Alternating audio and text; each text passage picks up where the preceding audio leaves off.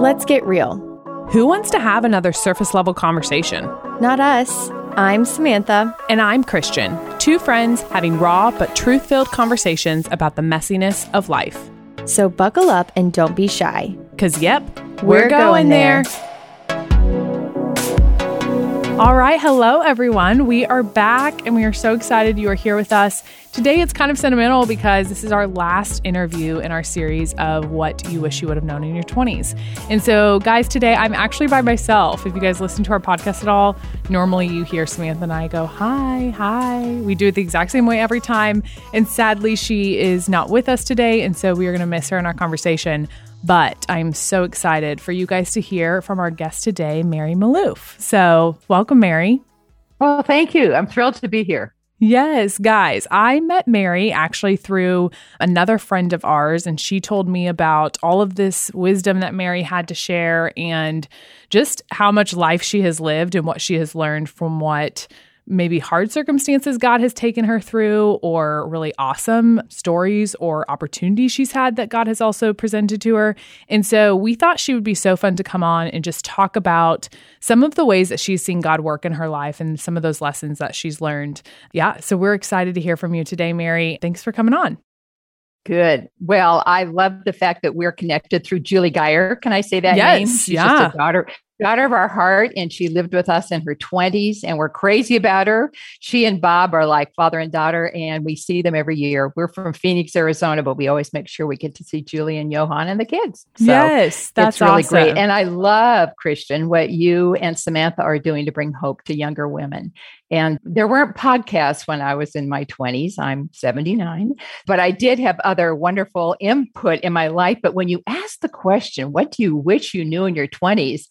I asked several people, and they said things like, oh, I wished I'd laughed more and been more at ease and not so uptight. Or, oh, I wished I'd honored my parents better. My daddy died in my 20s. I don't think I let him know how much I appreciated him. Or I wish I had dreamed more, given myself the opportunity to dream. And as I thought about it, Christian, I thought, I think I was kind of stupid in my 20s, but I think that's how it works. I think I didn't have a 50-year-old head on my 20-year-old body, but I think that's God's plan, because then I need other people. I need older women. I need people like you to give me some hope. I need the word of God to give me truth. I need Christ to dwell inside me. And so I really think it's God's plan that we are needy in our 20s. So don't be afraid. I love that.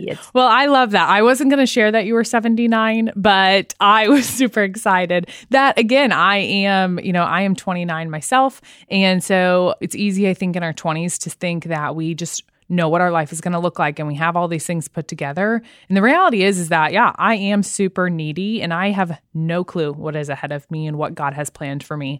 If those are really easy things or really hard things, really beautiful things, I hope that with the eternal hope I have in my relationship with Christ, I'm able to see, his truth and ultimately him receiving glory in those hard things that I may walk through in the future. But I know it may not be easy. And so I'm just excited to get to hear from you. And I just love already what you're saying. Tell us a little bit about, you mentioned Bob. Bob is your husband. Just tell us, you live in... Yeah. Let me back up a little bit, if I may, and say to you, I was raised in a little beach town outside Seattle, very provincial. We didn't have any money. Well, I like to say it this way. We were very wealthy. We just didn't have any money. There you go. I love that. Yeah. I mean, I didn't know how to order from a menu because we never went out to eat. I didn't know how to make long distance phone calls because we just had a party line. And there were so many things I didn't know. But as my son said one time when he was 12 and I was trying to explain something to him, he goes, Mom, I don't have a 50-year-old head on my 20-year-old body, or my whatever it was, 15-year-old body. And I thought, that's true. So anyway, Bob is my husband. Oh yeah, he is wonderful. We have had 57 years together. That's and awesome. We kind of banged out a few things, I wouldn't say that every year was easy, but I would say that it gets easier because we have made some life commitments to each other. We always said there's no back door. So we're just going to figure this thing out and we're going to get people to help us.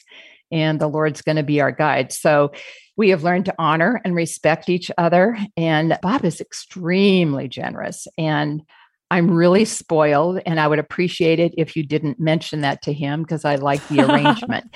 But that's perfect. I love that. We have tried to outgive each other in little and big ways. What are ways that I can minister to him that will really touch his heart? He was away this last weekend, and he loves baba ganoush, which is a Middle Eastern thing, so kind of like hummus. So I made sure that there was a huge container of baba ganoush in the refrigerator when he came home because I knew that that would please him. Silly little things, whether it's how you turn down the bed or that you don't nag on him for not turning out lights because he never has and he probably never will. So I've learned to go, hey, you have a husband in the house. So let's just start there and stay there.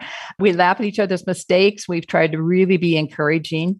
We're 79, so we've slowed down a little. And we've had very large homes. He's a home builder. And we are now downsizing. But we just love it. We feel so grateful to have a place where I call it my toe tag house. Take me out in the toe tag. I'm done moving and I'm fine just where it is. But we also have really worked hard at being grateful. And that's a big thing for us. When I read Ann Voskamp's book, 1,000 Gifts, and she was encouraged to write down 1,000 things for which she was thankful, I thought, I can do that. So I started this little book, and every morning I wrote down 5 things for which I was thankful. And Bob's name was usually in one place there. You know what? You think 1,000 is a lot. I'm on my 14th time yesterday I started, and I thought, just get in the habit of saying thanks. So we want to have good manners still in our marriage and not take each other for granted. And I think that's part of gratitude. And, Corinthians says your outer man may be decaying, and yet your inner man is being renewed day by day. So that is really true of our marriage. The outer part is kind of falling apart sometimes, but inside we feel really strong. Yeah. Ephesians 3 is someplace I've parked lately, verse 16. He said, I would grant you according to the riches of his glory to be strengthened with power through his spirit in the inner man. And Bob and I think a lot about that. What is your inner man? And what are you saying to your thoughts? Yeah. So that's a lot of what we do. We have a rhythm. We're early risers. So I try and have a quiet time before we go to the gym. And then the carrot in front of me for going to the gym every morning is he takes me to Starbucks. Oh, there you go. And then every once in a while we'll splurge and we'll have egg bites. So wow, what a treat. I love them. They are Gruyere bacon. I love them. So anyway, yes. And then we come home and we get ready for the day, whether it's puttering in the garden, whether it's prepping for a class or a lecture or just sharing or praying. I do a lot of praying and get ready for book club or whatever it is. And yeah, that's what we do. And then we go to bed pretty early, like 9:30, because we're 79. Hey, and you've got work to do. You got to work out in the morning. There you go. No, that's amazing. Guys, if you have just taken even just like a snippet away of what Mary is saying right now, I'm like all of the wisdom. I'm taking notes here, even as you say more things that I want to remember. It's interesting to me you bring up the gratitude, and we've actually had a couple people say that. And so again, if you've not already like felt convicted in that way, I just think it's a really cool way that I think all of us can be challenged to set up our days and our life in a posture of gratitude. And what does that look tangibly? Well, like you said, you wake up every day and write down 5 things. We've had a couple other people do the same thing and journal, even just one thing a day. And it could be the smallest thing, even on a really terrible day. I'm sure all of us could pick one thing that we're grateful for. And even just in doing that, we're setting ourselves up for recognizing that like we do not deserve these lives that we live. And we are just so grateful for how God has blessed us in our lives. And so I love that. Well, Brene Brown did, all the research that she and her team do, and they were talking about people that have joy. So over 20,000 people they surveyed, and to a person, the common ground was that they all had gratitude. Mm-hmm. Yeah. And I can totally see that. Scripture says, in all things give thanks, for all things give thanks. When you ask your request, do it with thanksgiving. So I think gratitude is a really big deal to Father. Yeah.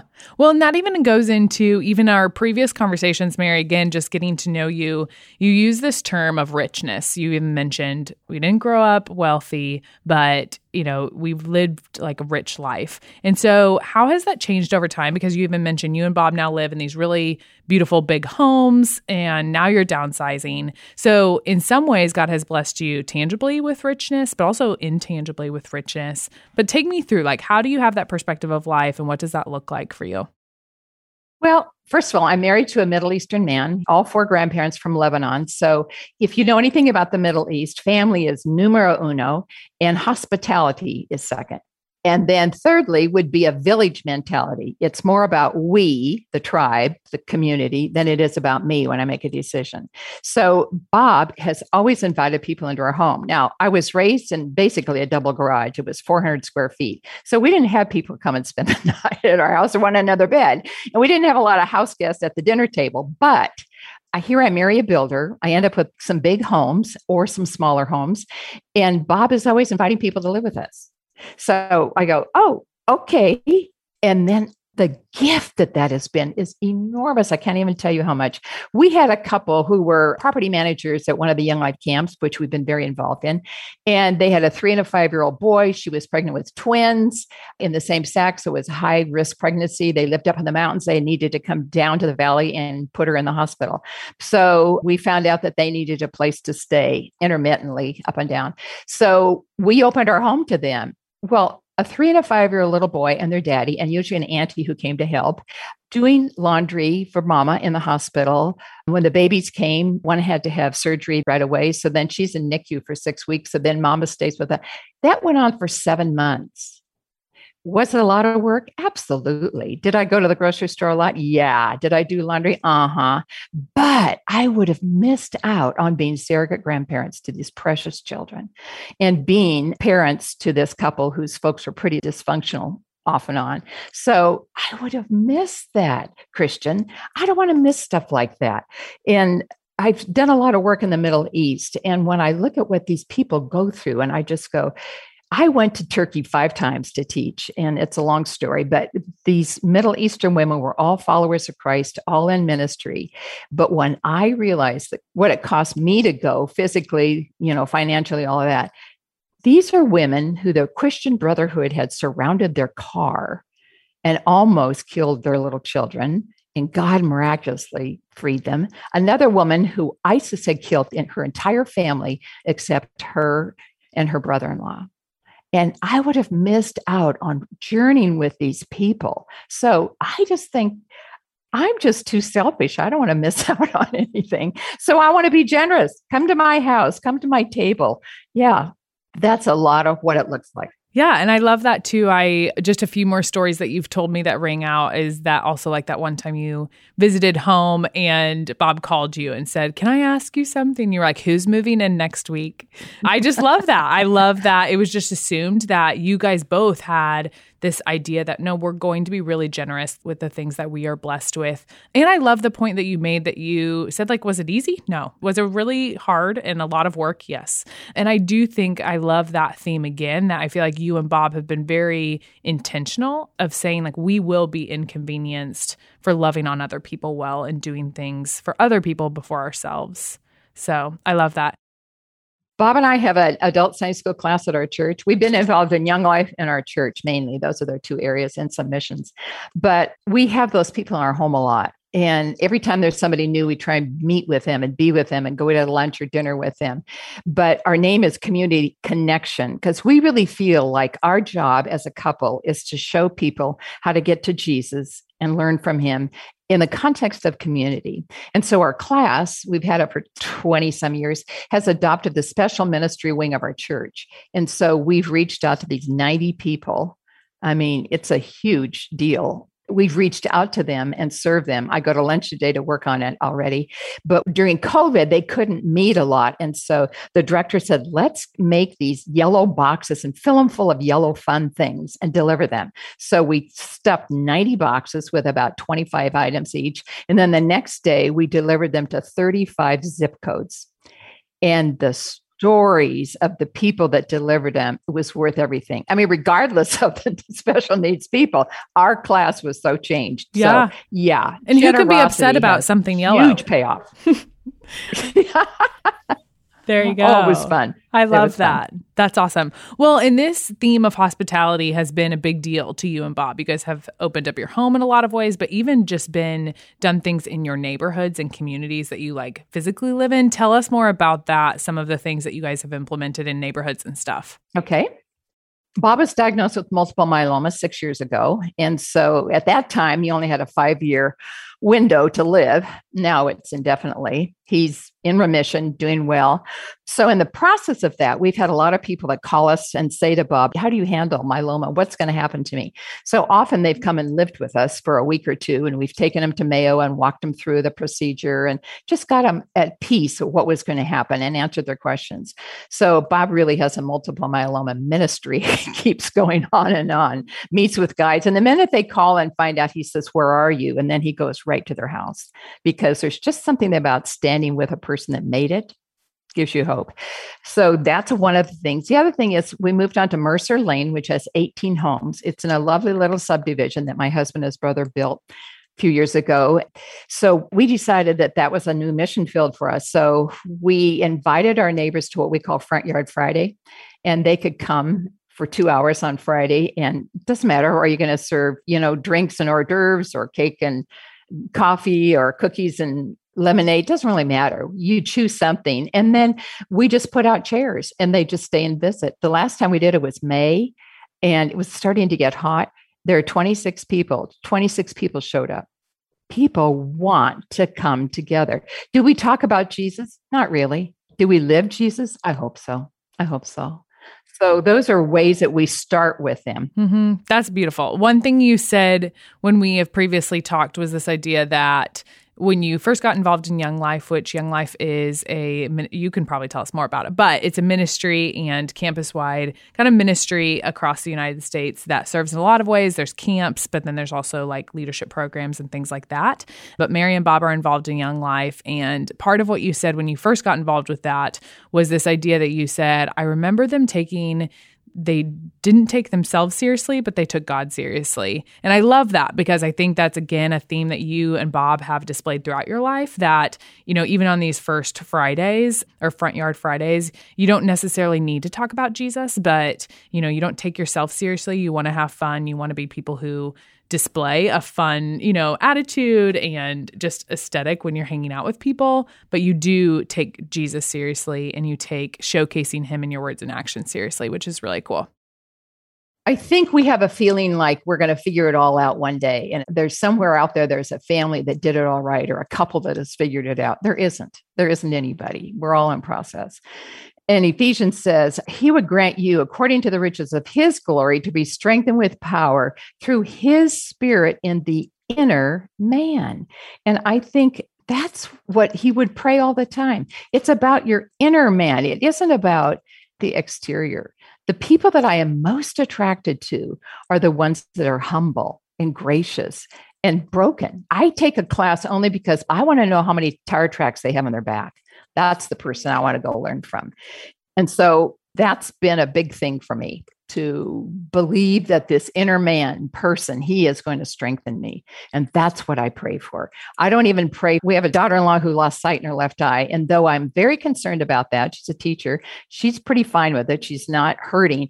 What I said to Bob was, if this pulls her closer to Jesus, then I have to let my hands stay open and let it happen, because that's my prayer. I want my kids to know the Lord. I want them to know that Jesus is the only answer to their problems. And I hear young moms pray, oh God, don't let anything happen to little Amanda. And I think, well, what's going to happen if something happens to little Amanda? Either mother doesn't know how to pray or God doesn't listen. What if I said, oh, Jesus, thank you that no matter what happens to Amanda today, she has you right there and you're going to help her. So we speak truth to our children. We speak truth to ourselves. And that's important to me. I love that. And what a beautiful perspective. We've actually heard, again, that theme over multiple ones of these interviews. And so I hope that all of us listening, myself included, that we take that wisdom and can actually remind ourselves of that when, again, I'm a mom of a 3-year-old and a 1-year-old, and it's easy for me to be overwhelmed and just scared about all of the things this world could do, or even I could do to my children that are going to mess them up, but ultimately that they are in God's hands and that they are gifts to us and that nothing anything I do or don't do are going to like change the trajectory for my children. I hope that I'm a vessel that can influence them in a good way, but also I'm a broken person too, and I can find freedom that we do serve a God who cares for them way more than I do. He's a great recycler. I mean, talk about redemption and talk about, I've told my kids, I'm sure I've screwed you up somewhere. I will pay for therapy. I'll go with you. It doesn't, you're going to do the same thing to your kids too. Yeah. But Jesus says about himself, this is what I love.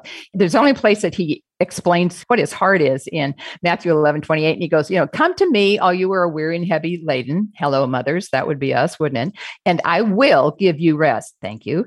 Take my yoke upon you and learn from me. We'll talk about that in a second. For I'm gentle and lowly of heart. I'm gentle and I'm humble. Aren't you glad Jesus said that and didn't say I'm the most powerful, I'm almighty? No, I'm gentle and lowly of heart. I am humble. And that word humble is I'm humble because life has beat me up, humble. I know what it means, but it's conditional. And he goes on to say, and you'll find rest for your souls. Not always rest for my body, but rest for my soul, which I'd rather have any day of the week.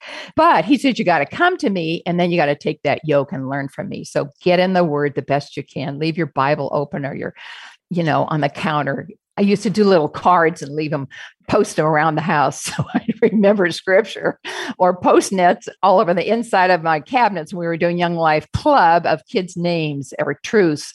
You have to speak to yourself. I mean, the enemy's always talking to you, so you might as well speak to yourself with the truth. I love that. So many tangibles to just make it happen and be in the word. So Mary, you have given us like so much wisdom. If you had to boil it all down to what you wish you would have known in your 20s, what would that thing be?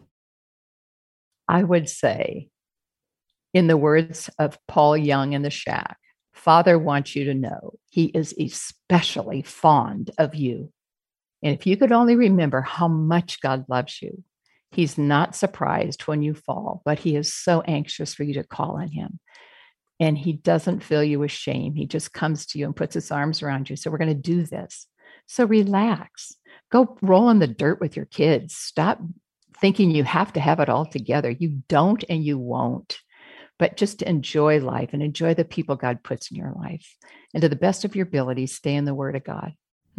That's beautiful. Thank you so much, Mary. Gosh, that's amazing. Guys, I hope that you have just been encouraged by our conversation today, but all of these conversations, because honestly, so humbling and so honoring to be able to talk to each and every one of our interviewees. But thank you, Mary, for joining us today and just sharing with what God has blessed you with learning, again, through hardships and really awesome, beautiful things. I just so appreciate your time and hope that everyone has been encouraged and challenged to just live lives that glorify God and come to know and love him more. So thank you so much for joining us today.